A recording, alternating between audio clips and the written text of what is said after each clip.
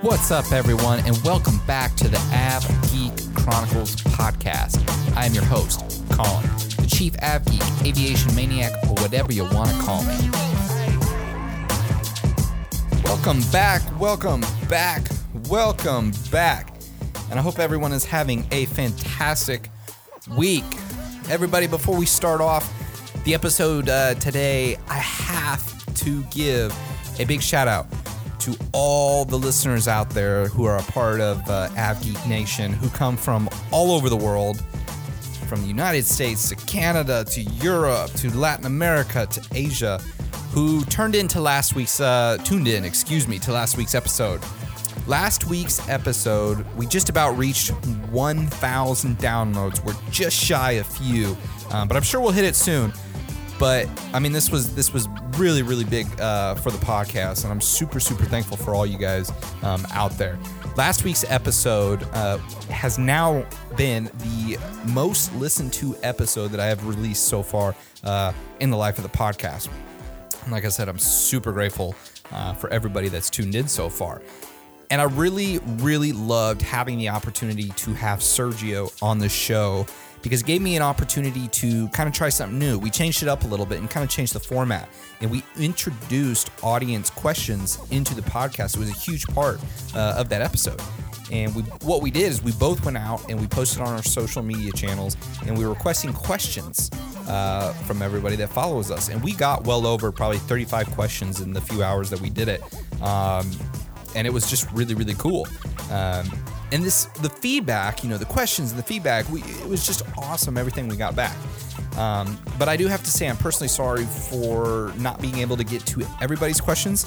There were a lot of questions, and we didn't have all that much time on the episode. So I'm really sorry to anybody who sent a question in and we responded, but we weren't able to answer all the questions out there. So I'm super, super sorry.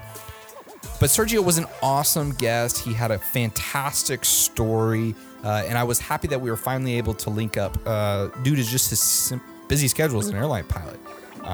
They have pretty crazy, erratic schedules. So all in all, I just want to give a big thanks, a big shout out to Av Geek Nation out there and all my podcast listeners for tuning in every week and supporting this mission. I mean, it truly means the world to me. I couldn't do it without you guys listening, giving me the comments, giving me the feedback. I mean, it's truly great. And I have to say, with the amazing growth in the downloads that we've been seeing on the podcast, I figured, I just have to ask that after today's episode, you head over to the iTunes podcast app, give the podcast a rating, leave your honest feedback on how you felt about today's episode or any episode previously. Because remember, Av Geek Nation, your comments, your suggestions will continue to help grow the Av Geek Chronicles podcast. And guys, like I've said before, one of the whole purposes of this podcast is just to show that for a lot of you guys coming up in the aviation space, I'm just like you. I'm not the perfect aviator. I've made mistakes. I've gone through different trials and tribulations, trying to reach my aviation goals. And the whole purpose of the podcast is just to chronicle everything, get it out there, try new things, get some information out to help all you, either soon-to-be aviators or new aviators out there. So I'm telling you, your comments and your ratings are truly appreciated. Your feedback that you sent me is taken, and I just appreciate from the bottom of my heart you being a listener of the podcast, because having you a part of the podcast, that's what makes it so great. So, what are we doing today on the podcast? We've been releasing a few episodes of the Ask the Av Geek show, and so today I'm going to try something a little bit new, a little bit off the beaten path, and we're going to go back to a solo podcast. This was a really good idea. I needed to do this one for a long time, but we're going to have fun with this. So today, solo podcast, just me and you. So I'm super excited about this. But today's format is going to be new, all because of a listener. I'm telling you guys, I love hearing things from other people, and especially people reaching out either with questions or comments, because like I said, this is how I get some new content as well. And one of my listeners shot me a message over on Instagram DM about how they really, really enjoyed the last episode. And this listener's name, his name is Isaiah. And at the end of the conversation, he asked a really, really good question. And here's the question. Pulled off our Instagram DM. And that question was, so is there an episode where we get to hear your story and how you got started, your struggles and your story starting off? And I sat there after reading this. I'm like, scratching my head. I'm like, oh, that's a good question. But I quickly thought to myself and kind of reflected on all these episodes that I've done. And I was like, you know what? I've shared bits and pieces of it, but I've never devoted a whole episode to where this crazy passion with aviation and flying really started. So let me tell you, at least for me, I think it's a pretty crazy and interesting story. You may think it's pretty boring, and which is totally cool, and you can let me know if it's crazy or not. But I think it's a really important story because everybody's story is absolutely different. So Isaiah, thank you so much, for being a part of AvGeek Nation and following the podcast and giving it a listen. But I also appreciate your honest feedback and questions. So, and I'm just going to give a quick shout out here for Isaiah because I think this is really cool that he did this, and so I want to make sure I put him on as well. But if you want to go give Isaiah a follow, he's a fellow aviator. He's going through training. He's getting his private pilot's license, and he also has goals of flying commercially in the future. So go over to Instagram, give him a follow. It's at Isaiah, ISAIAH_V_2. Go give him a follow. Let him know that I sent him your way, and make sure you give him a follow and give him some words of encouragement too as he continues on his path through his private pilot's license. So today, Isaiah, I'm devoting this whole solo podcast episode to answering your question because I thought it was super good. And if any other listeners and people out there following, again, like I said, if you have questions, feel free to shoot me a DM over on social media. You can find me on Twitter. You can find me on Instagram. And I'm soon to have a Facebook page up devoted strictly to the podcast. So maybe you can go over there and have a question as well.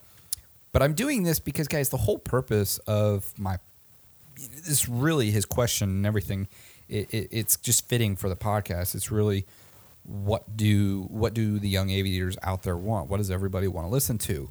So it fits the purpose of the podcast, and that's why I'm going to do it. And I really want people to understand the journey that I took. You don't have to follow the same journey, but if I kind of document my journey and help you understand the things that I went through and maybe the things that I had to think about or the decisions that I made, it's the stories like this that you can hear, and it's just like the guests that I chronicle their stories on the episodes as well.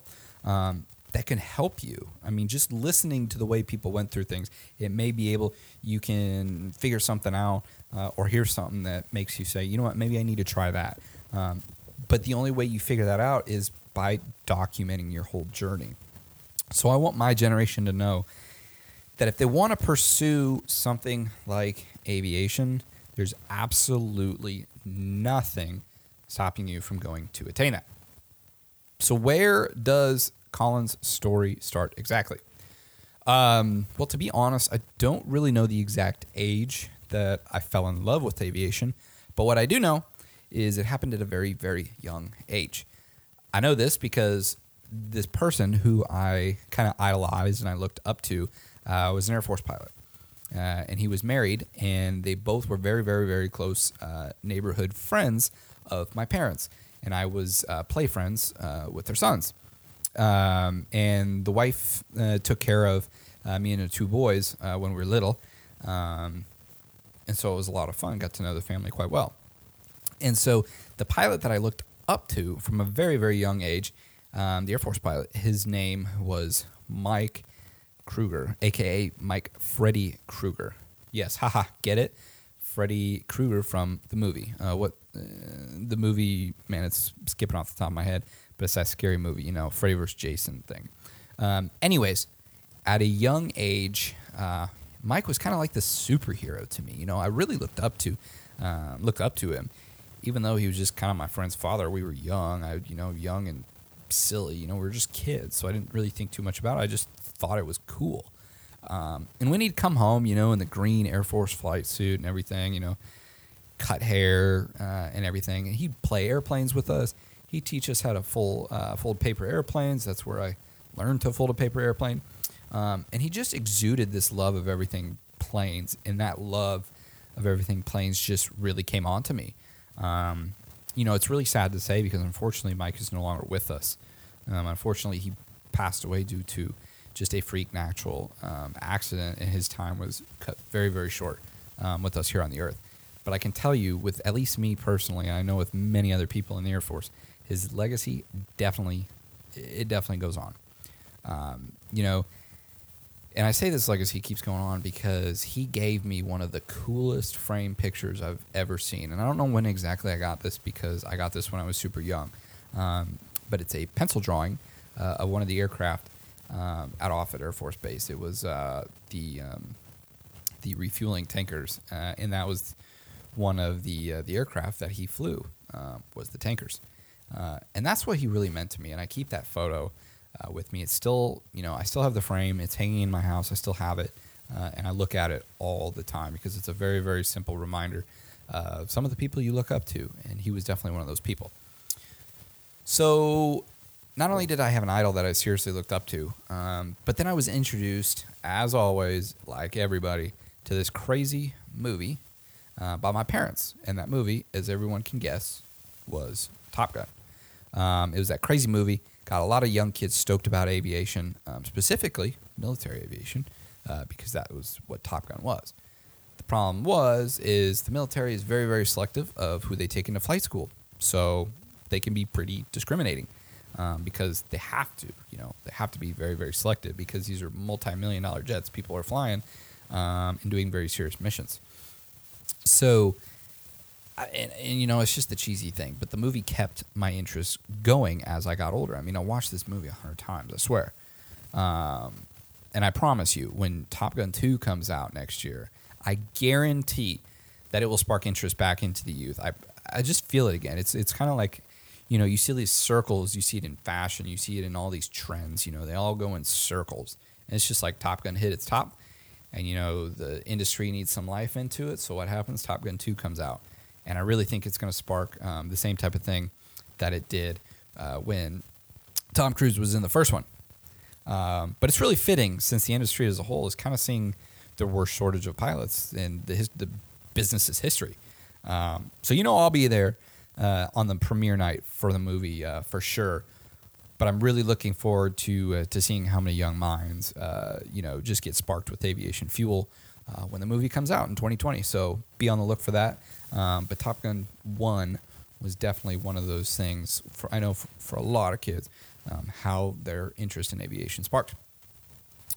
So fast forward, quite a few years into my high school years, and I still wasn't doing anything in aviation or doing anything about it, really. I was playing hockey and other sports, traveling all over the U.S., and then in the spring and summer, I was either playing golf, whether it was for school or for fun, and then training for hockey. That was pretty much my life all throughout high school. But that love of aviation and my interest, it never went away. I mean, it was always there. I just never acted on it. I was never in a position to really try it. I never asked for anything.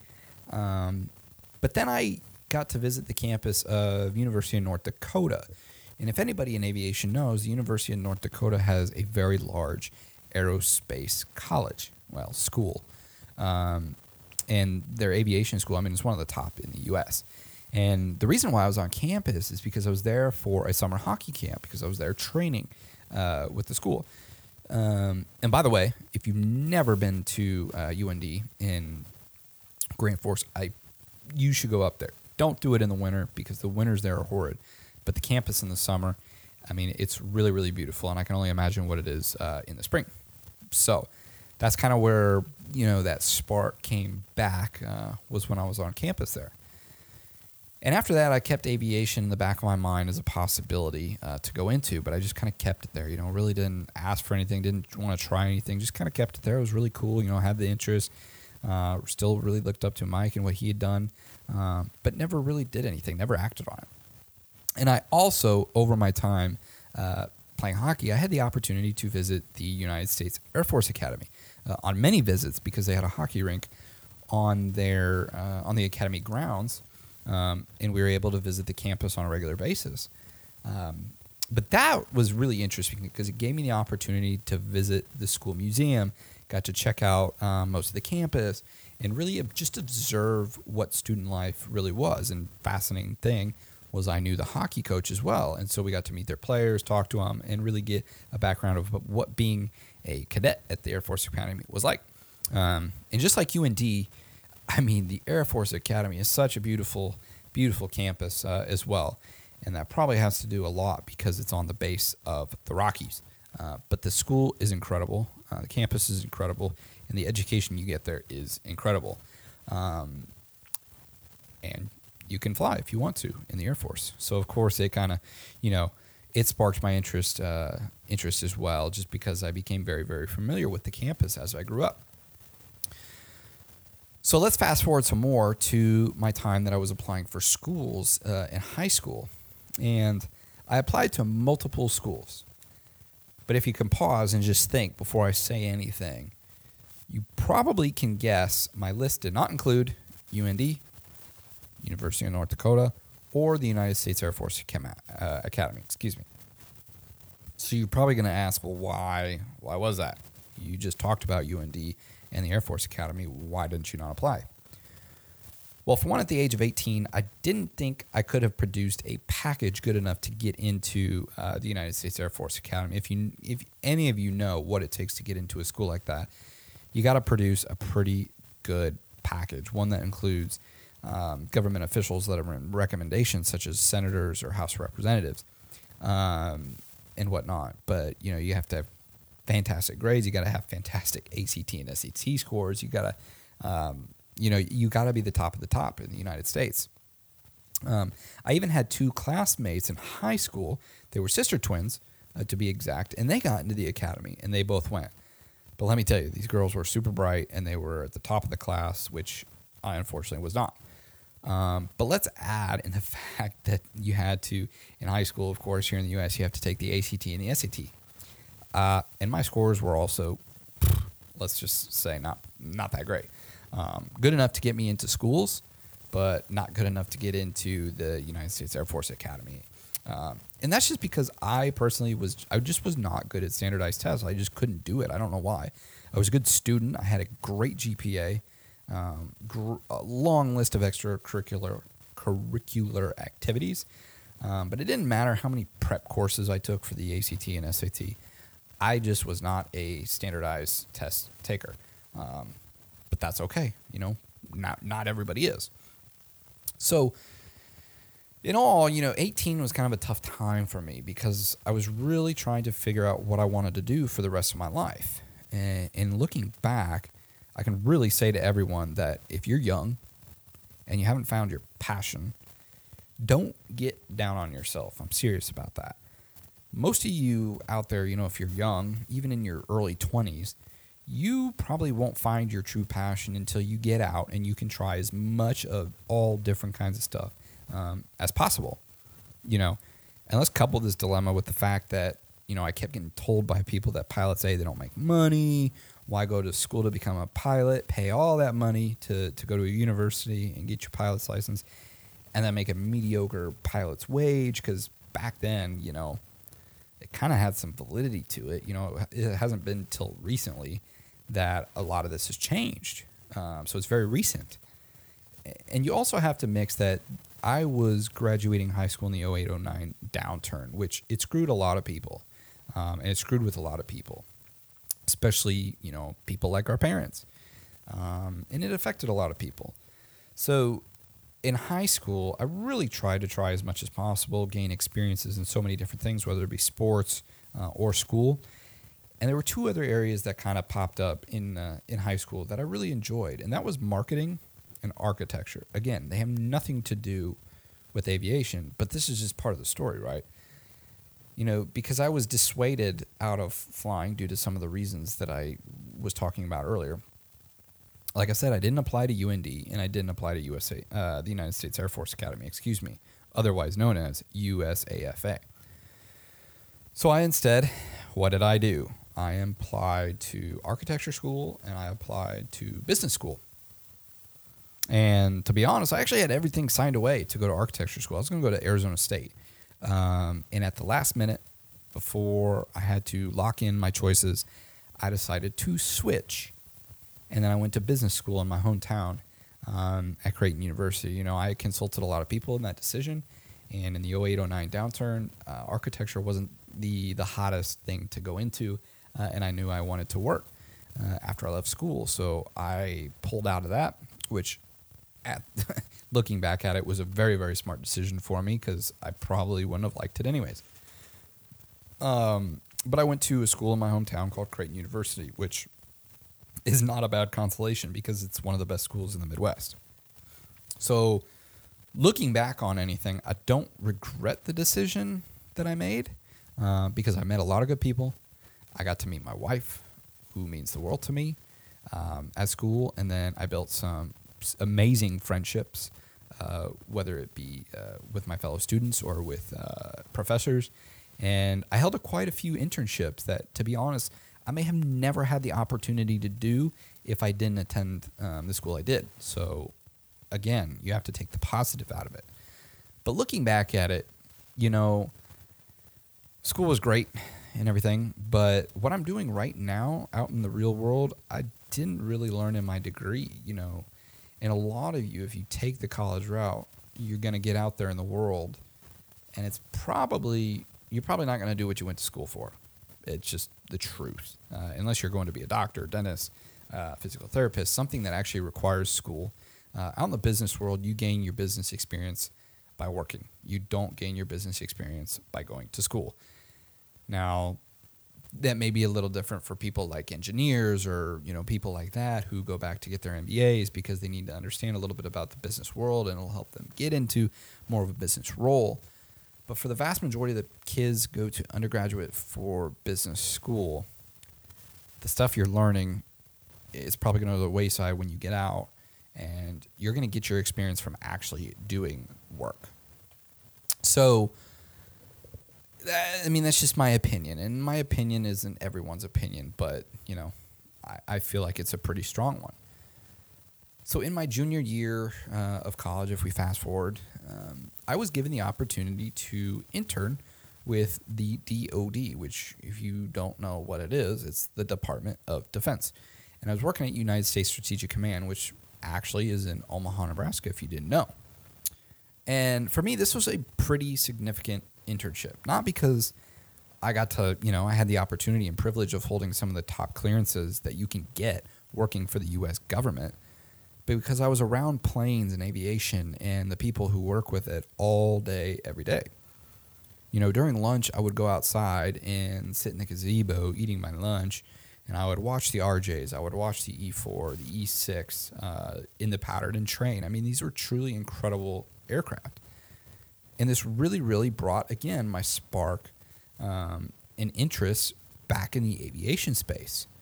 So what did I do? I kind of went around and looked into ways that I could help out around the base that involved aviation. I then came across an organization called the Civil Air Patrol. If you don't know what the Civil Air Patrol is, it's a truly amazing program. There's a senior member side, there's a cadet side, and both sides, they're really, really good. For young kids, it's now seeing it and what it does for them, it's really a cool program. But at first, I had no idea what this program was about. But, I gave it a try and turned out absolutely loving it. It was really, really cool. And I met some really cool people. And the training you get is really good, especially if you're wanting to do things in aviation. And today, I'm still a member.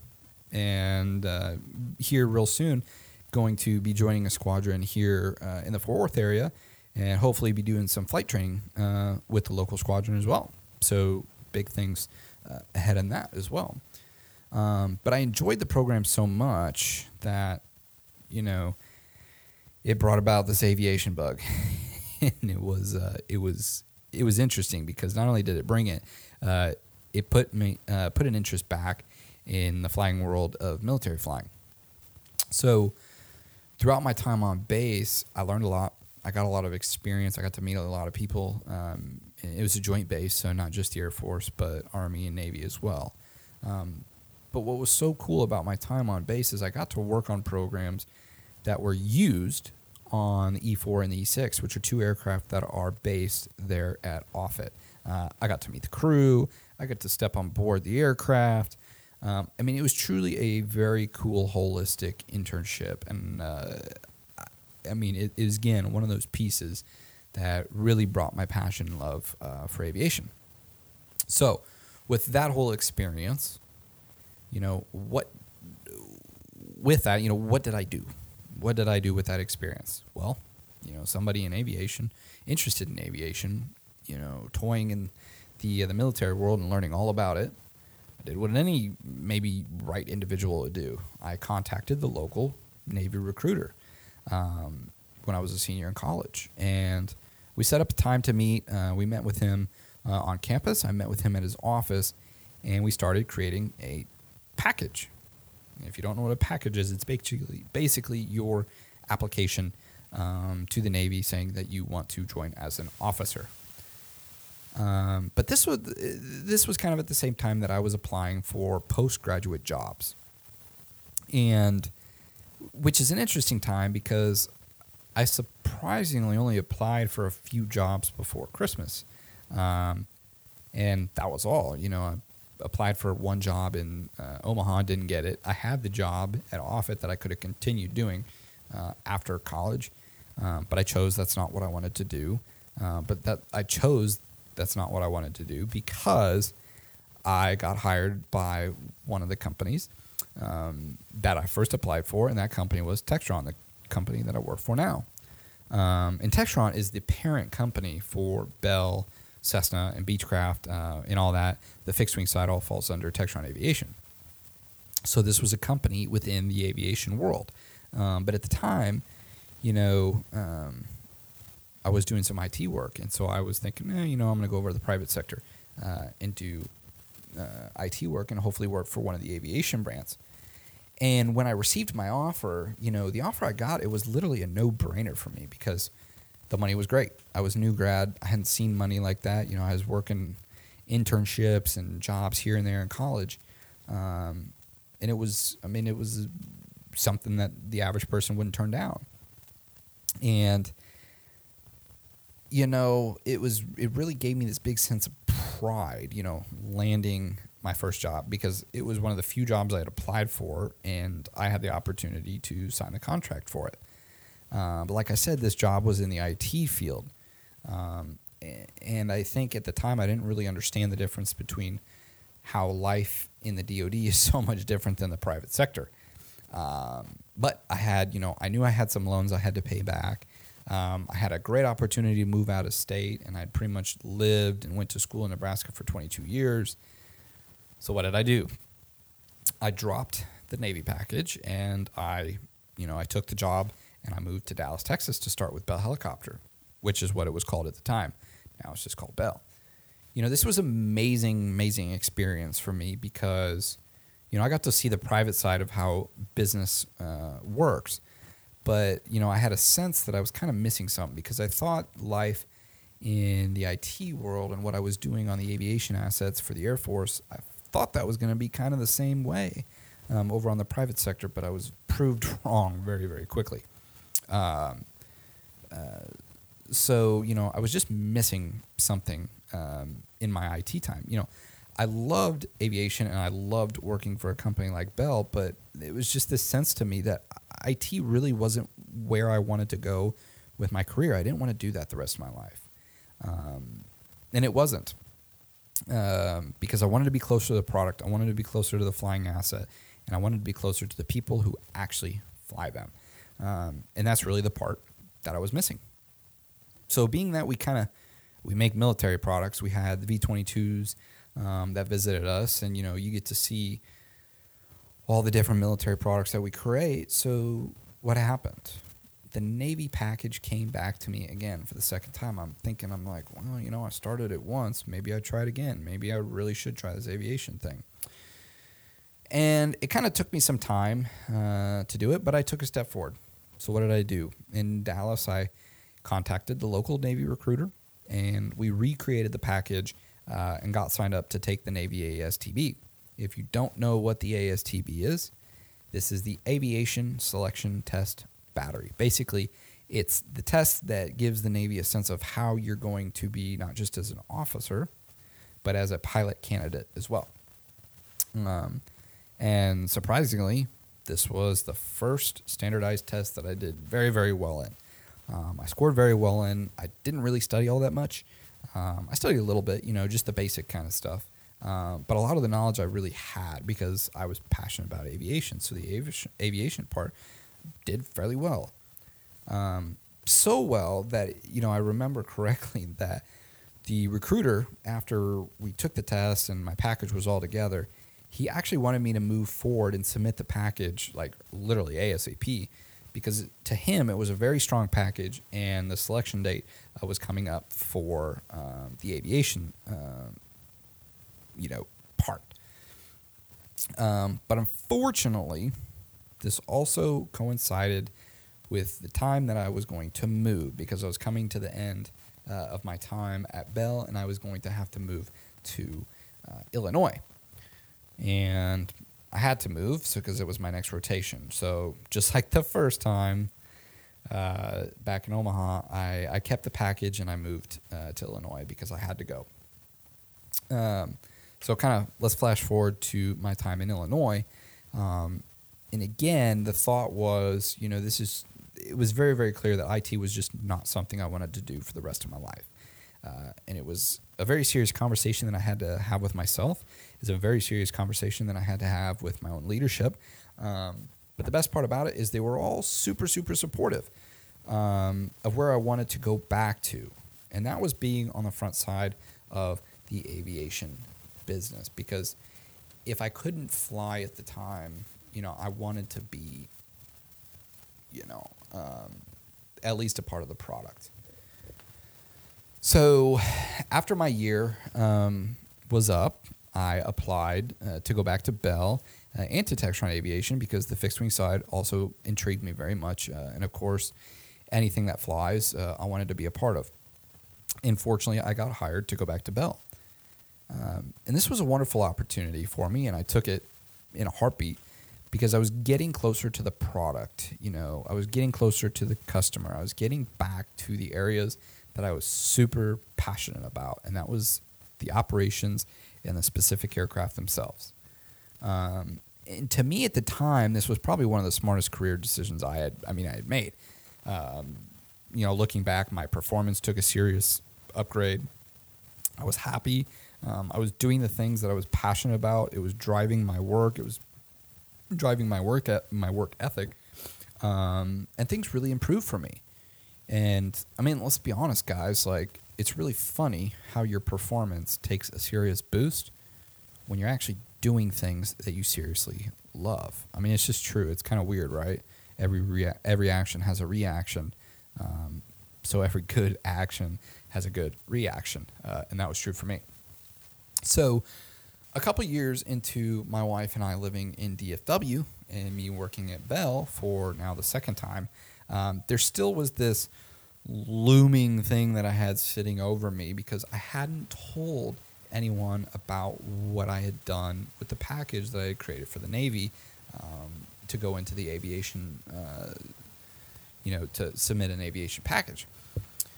So I had to be upfront and honest about it with my wife because I still had a genuine interest in flying for the Navy because A, I scored super well and I had never done well on an aviation or a standardized test ever before. B, I wanted to fly. There's just no doubt about it. And C, they would train me to fly, which was another plus. Not having to pay for it was very, very interesting. And D, and this was a big part, because it takes a lot to send in a package like that and make a decision. But I thoroughly enjoyed serving, being a servant.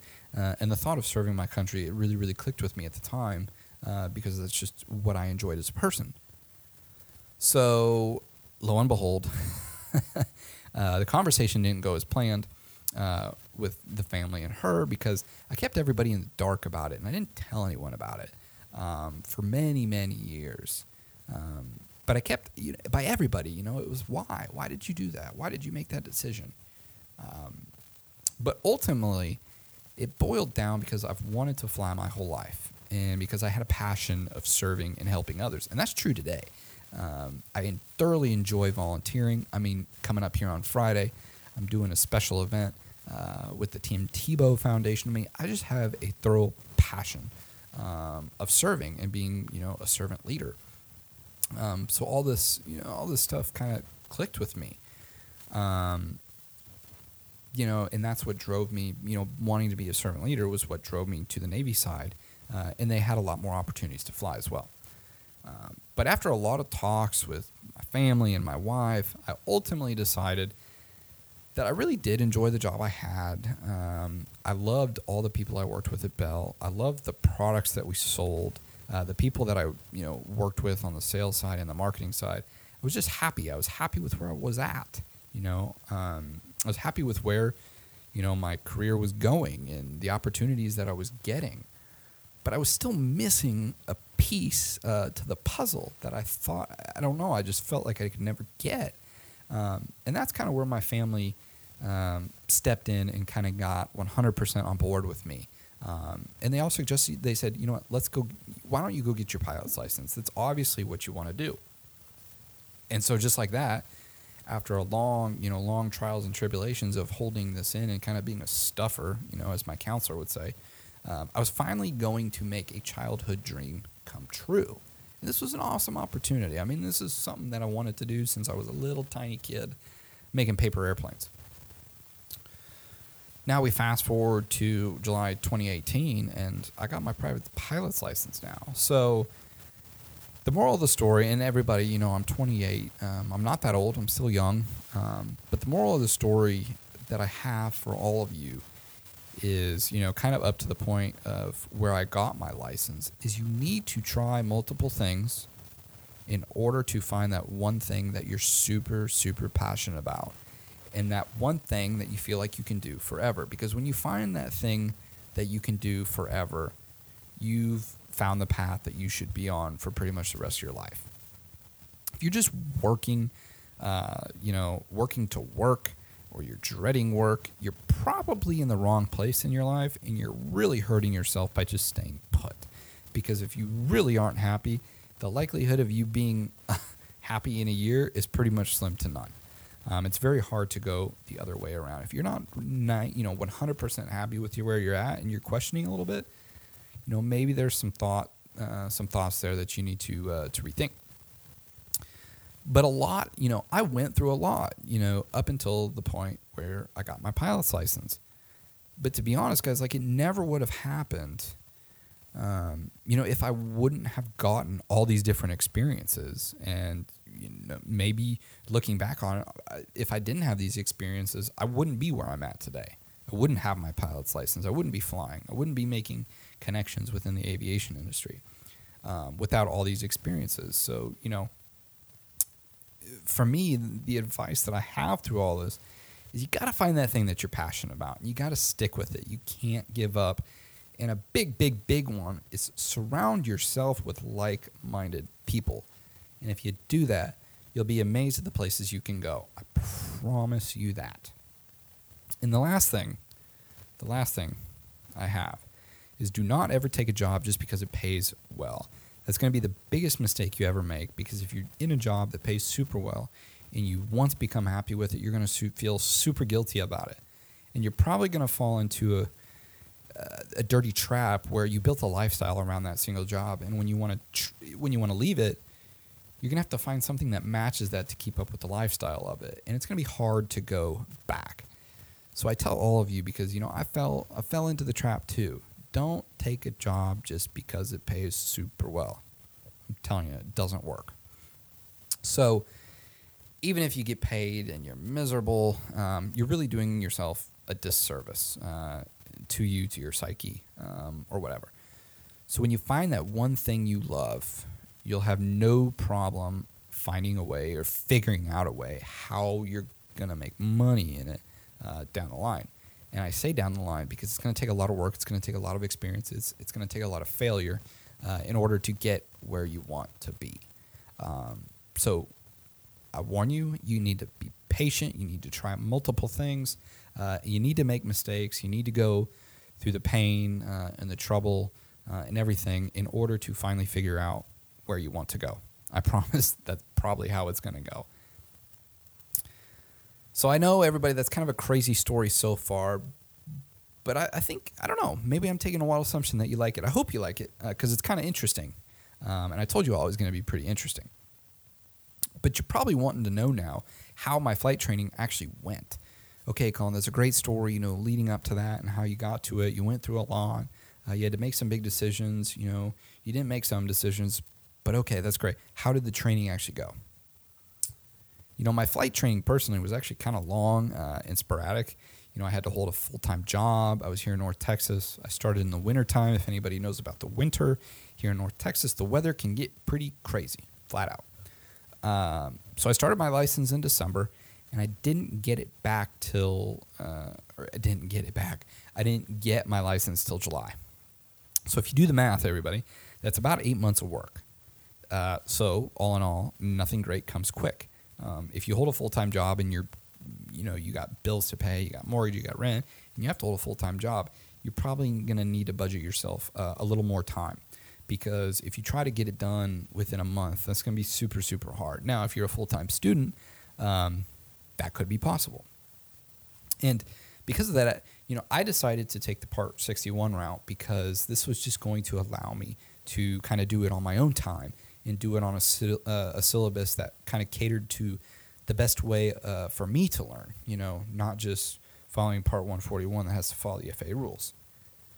And you can get the private pilot's license done a lot quicker if you go Part 141 or to a Part 141 school, But it's just so structured for me and holding the job. Just to me, that didn't fit my bill of how I wanted to do this and how I wanted to be flexible. And speaking of bills, everybody, Part 141 schools are more expensive. And, they could almost be double the cost of what it will be to go the 61 route. Now, if you go the 61 route and you want to save money, you got to be devoted. You have to be devoted to studying. You got to do what your instructor tells you to do, because if you don't, then you might end up paying just as much as a Part 141 school is, because it's going to take you a lot more hours because you didn't devote the time. So if you've taken any of my advice from maybe some previous episodes, I released some episodes called How to Pay for Flying, you'll understand more about what I mean and how maybe you could save some money during flight training. So be it as expensive or cheap as you want to get, it's up to you to make the connections in the aviation world that could save you money, because that's exactly what I did. And I'm super thankful for doing it that way. I really am. I was blessed to work with somebody who ended up being my flight instructor. And I was blessed to have a very good friend who hooked me up with a plane that had a very, very good rate at it compared to some of the flight schools. So because I built the connections and I built the relationships, this helped me save money. And not only that, but these same connections also pushed me to make sure that I was doing a good job in training. So I'm super thankful for everything that happened the way it did during my private, even though it may have taken a little longer than I originally wanted to. So training itself went really, really well. I took an online ground school, bought supplies off Amazon, and literally I did anything that could save me money because let's face it, a lot of your money is going to be actually going to the flying portion of paying your instructor and paying for the actual plane. So I tried to save as much money in the background as I could so I could fully devote my time to having good instruction and having a good, safe plane. Let's just flat out be honest, right? Like flying is just expensive. Like even if you do get it cheap, it's still expensive in the end. The ground school that I did online, it worked really well for me. Obviously, it did good enough for me because I passed very well on my first try on the written. So that was good. So, if you can study on your own and you want to go Part 61, I highly recommend one of the ground schools because it's like $140 and you study and you do it all and helped you pass. So you don't have to do the ground school either with your instructor or go to a school, do the ground school, do a weekend ground school. It's going to save you a little bit of money that way. But you have to be devoted to actually studying. But here is where more of the trials and tribulations come in. I got all the way through training, and it was great. But now it was time to get ready for my check ride. And the check ride's a big deal, because this is where you're going to get your license. And to me, I thought I was ready. I reviewed all the material. I went through all my practicals with my instructor, went through practice tests, went through the testing material, and I even went on some final flights with my instructor. And I flat out thought I was ready. Now, if I can take a step back, flying is not free. There's obviously some big financial investments, like I was talking earlier. Because I was able to take the 61 route, if you take the Part 141 route, you have the ability to take out certain loans because it's a structured setting and banks are more willing to loan you money if you want to take that route. But most of those are full-time schools, so you probably couldn't hold a full-time job if you wanted to do it that route. But unless you go out and you get a bank loan, if you go the Part 161 route, there aren't student loans that you can get for flying if you go the Part 161 route. You're basically going out to a bank and getting a personal loan. Personal loans come with personal loan rates. And let me tell you, that's not fun. And being in debt with a bank just does not seem pretty to me. So you're going to ask, well, how did you pay for flying, Colin? Like, that's great. So, okay, so, you have all this. Well, how'd you pay for it? And I'll tell you, it was a culmination of a few things. First off, because I went to my family and told them the dreams and aspirations that I wanted to achieve, they knew I couldn't handle this all myself. I had a mortgage, I had other bills to pay, I had my car. There were a lot of stuff that I was responsible for, but they saw the passion and they saw the drive right away, so it wasn't even a factor for them. So I could afford my licenses because of a few things I did. I didn't buy a bunch of stupid stuff, so I was able to put some of my personal money towards my flying endeavors, and it took time. 2, this was kind of an interesting thing I started doing, and I talked about it in one of these How to Pay for Flying episodes, but I started picking things up and reselling them, and I used the profits of just reselling these things to also fund my flying. Basically, I was picking up stuff for free that I found on Craigslist, on the side of the road, in my neighborhood, or people just giving stuff away for free because people do that, and they give away great stuff. And I was reselling it for a profit and thus was able to put some of that money to flying. And that's another way of paying for flying. And if you want any other tips or tricks, make sure you go back to those episodes because they're really, really good, really quick, and super simple to understand. And the last thing that I did was I made a deal with my family that they would basically loan me a portion of the money that I needed. But the kicker, I had to pay all the money back at an agreed upon interest rate between them and I. Now, here's the difference between, going this route versus going with a bank. I now only have to pay my family back, and I'm responsible to them. I'm not responsible to a bank, which being responsible to a bank, you can affect your credit score.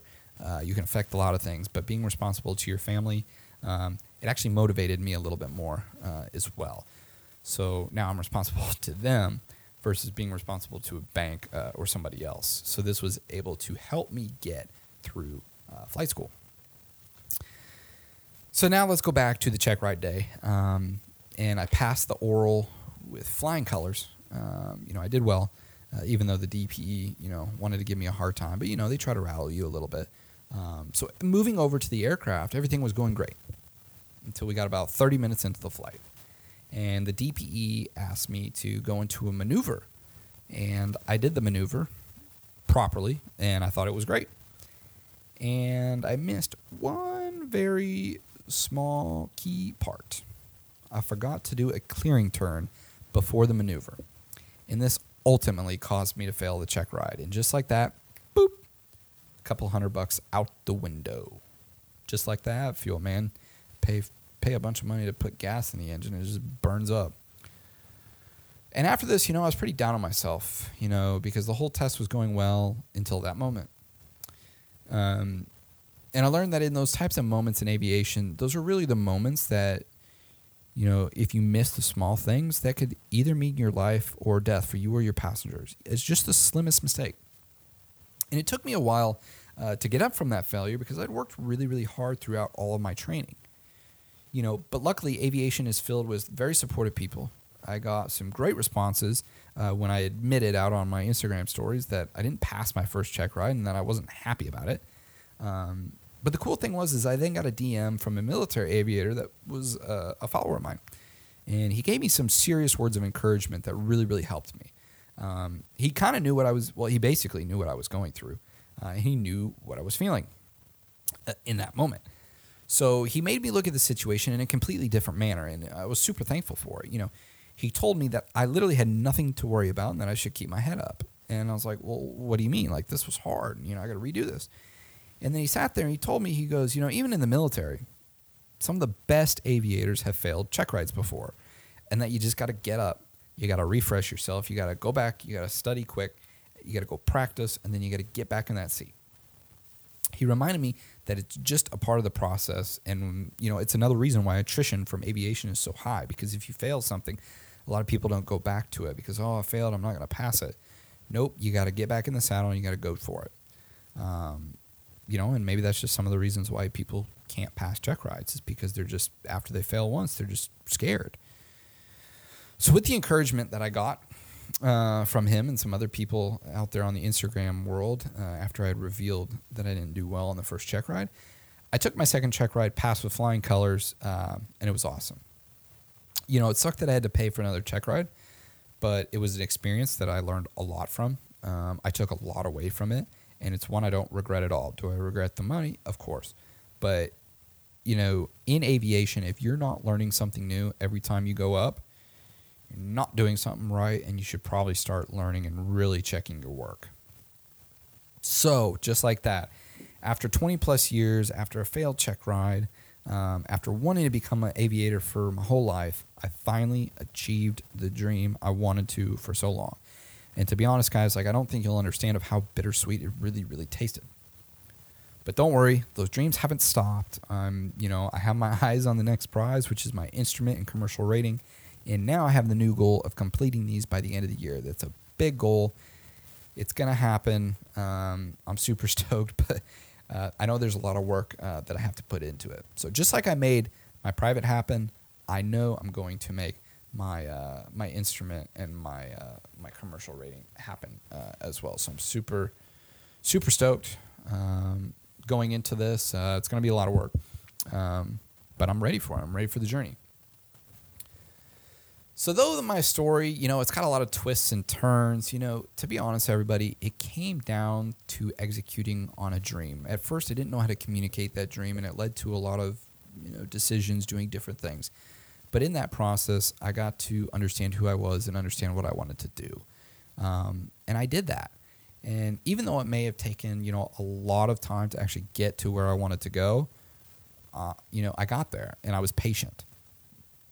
And I've also learned, through this whole process, that you can't look back at your past and literally regret everything you did.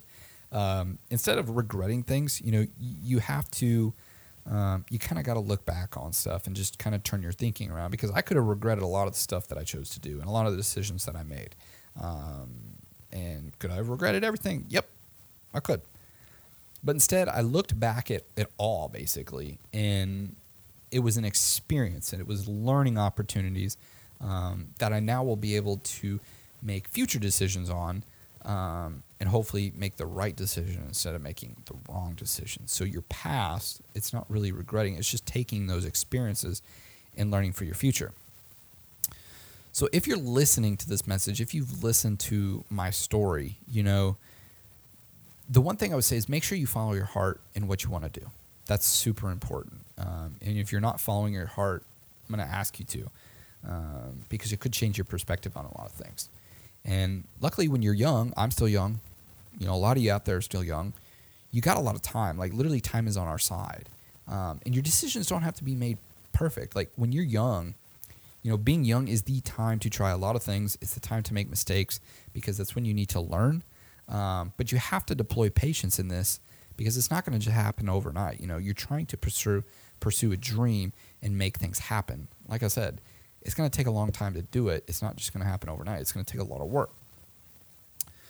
So with this story, if you're listening and you're trying to pursue a career in aviation, or you want to be a pilot or an A&P mechanic, guess what? This is legitimately the perfect time to do it. Are there requirements? Yes. Is it going to take you time to accomplish this? Yes. Is it going to take a significant investment maybe on your part? Yes, it will. But is the long-term payout in your future and the happiness that you feel with these dreams, with you wanting to be in aviation, is the happiness on your side? Yes, it really, really is. You know, guys, the shortage in the aviation world, it's real. It's not fake. It's not something that's been made up. And I've already had multiple guests on the show that have said this exact thing. And to prove this even more, I just actually heard this from a work colleague that the Air Force is almost 2,000 pilots short of where they need to be. And they're literally asking retired officers, younger retired officers and airmen, to literally come out of retirement and what they are doing out there in the private world, so they can staff these positions so the people that are on staff positions, they can go back to their flying duties because they can't find enough pilots, skilled pilots, to work. And the reason why I say I know this is because this colleague is one of those folks going back into the Air Force to take a position as a staff officer. So that officer and the group of can go back to flying duties. And this was really, really interesting. And it's crazy about this because I know there's a lot of people out there like this. But my colleague's response was this. He goes, when your country calls, I'll always be willing to go back and help. And that was super, super interesting. I mean, this guy is a really, really incredible guy. Works super hard, has done a lot of successful things at our company. But the call is back to him, and he understands it. And it's a 2-year commitment. But I really, really applauded him on that. I think it's really cool that he's doing that. But it just underscores the need for people in aviation. It just really does. So I know that was a really, really long story. I know there were a lot of twists and turns, and maybe you followed it, maybe you didn't, maybe you took a few things out of it, or maybe you just heard a good story and you just enjoyed listening to it. But I hope you did enjoy listening to it. And I mean, that's really how I got into aviation and why I decided to pursue my pilot's license. And I'm really, really excited here in the future to continue working on that. I love business. I love flying. And to be honest, I don't think I'm ever in my life going to leave the aviation space. I mean, that's kind of what it means to me. And to be honest, I also can't wait for the opportunities that maybe will pop up once I achieve the commercial rating. What most people don't understand is a lot of people in our business, they're not in this for the money. Like, this is literally, people are in this industry because they love it, and they can't picture themselves pretty much doing anything else.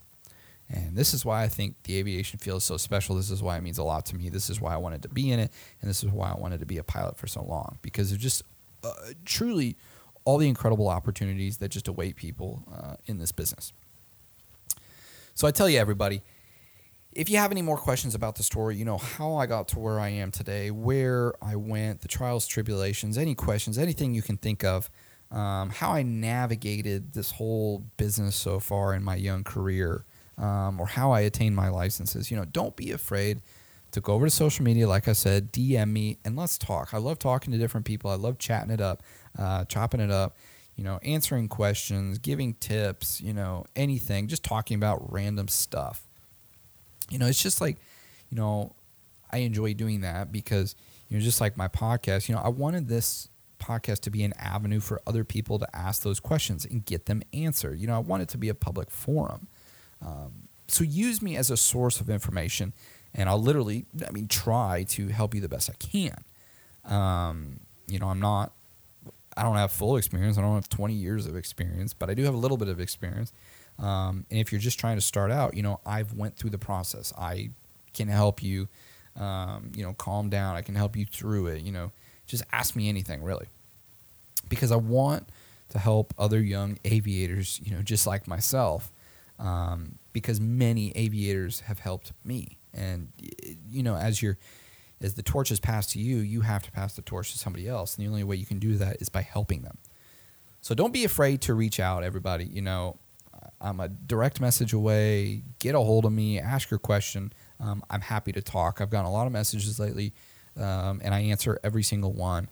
So shoot me a DM if you have a question, and I look forward to talking to you. Because I tell you guys, I've said this in a lot of different episodes, and a lot of the guests have repeated it.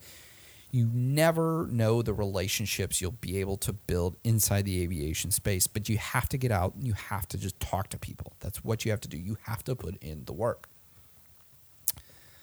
So with that long, crazy story, with my long, strung out journey through this aviation world and kind of where I am now as a private pilot and going into my instrument rating, we've reached the end of episode 31. But everyone, I really hope this story helps some folks. I really hope it helped maybe you, or helped answer a question for you, or gave you a better understanding of who I am, because this is my truth, and it doesn't have to be your truth, but I just hope it, there were pieces in there that you could take away, or it helped you. And like I said before, don't forget, make sure you head over to the iTunes podcast app. Give the podcast a rating, leave your honest feedback, and put your comments in. Because, guys, like I keep saying, your comments, your stuff, what you think is going to help me continue growing this podcast, because I'm already stunned by the amount of comments and messages that I get, and I'm starting to get the ratings now on the iTunes, but this is helping us produce new and better content and hopefully help you. So if there's something that you need help with, make sure you let me know, and we'll try to fit it into a upcoming podcast, because like I said, the only way that I can grow is with your growth and investment in the podcast. So everyone, thank you so much for tuning in and listening this week. I need to get going. It's an important week. Hopefully we'll have another great episode for you next week. Not sure if we're going to fit in another Ask the Av Geek show. We might, but you'll just have to wait, and you'll have to tune in. You'll have to tune in next week. So I hope everyone has a blessed week. Hope everyone has a good week. Remember, if you have a question, please reach out to me over on social media. You can reach out to me at Hodge, HODGE _CHE on all social channels, and let me know your question. And then we will see you next time on the next episode of the Av Geek Chronicles podcast. See ya.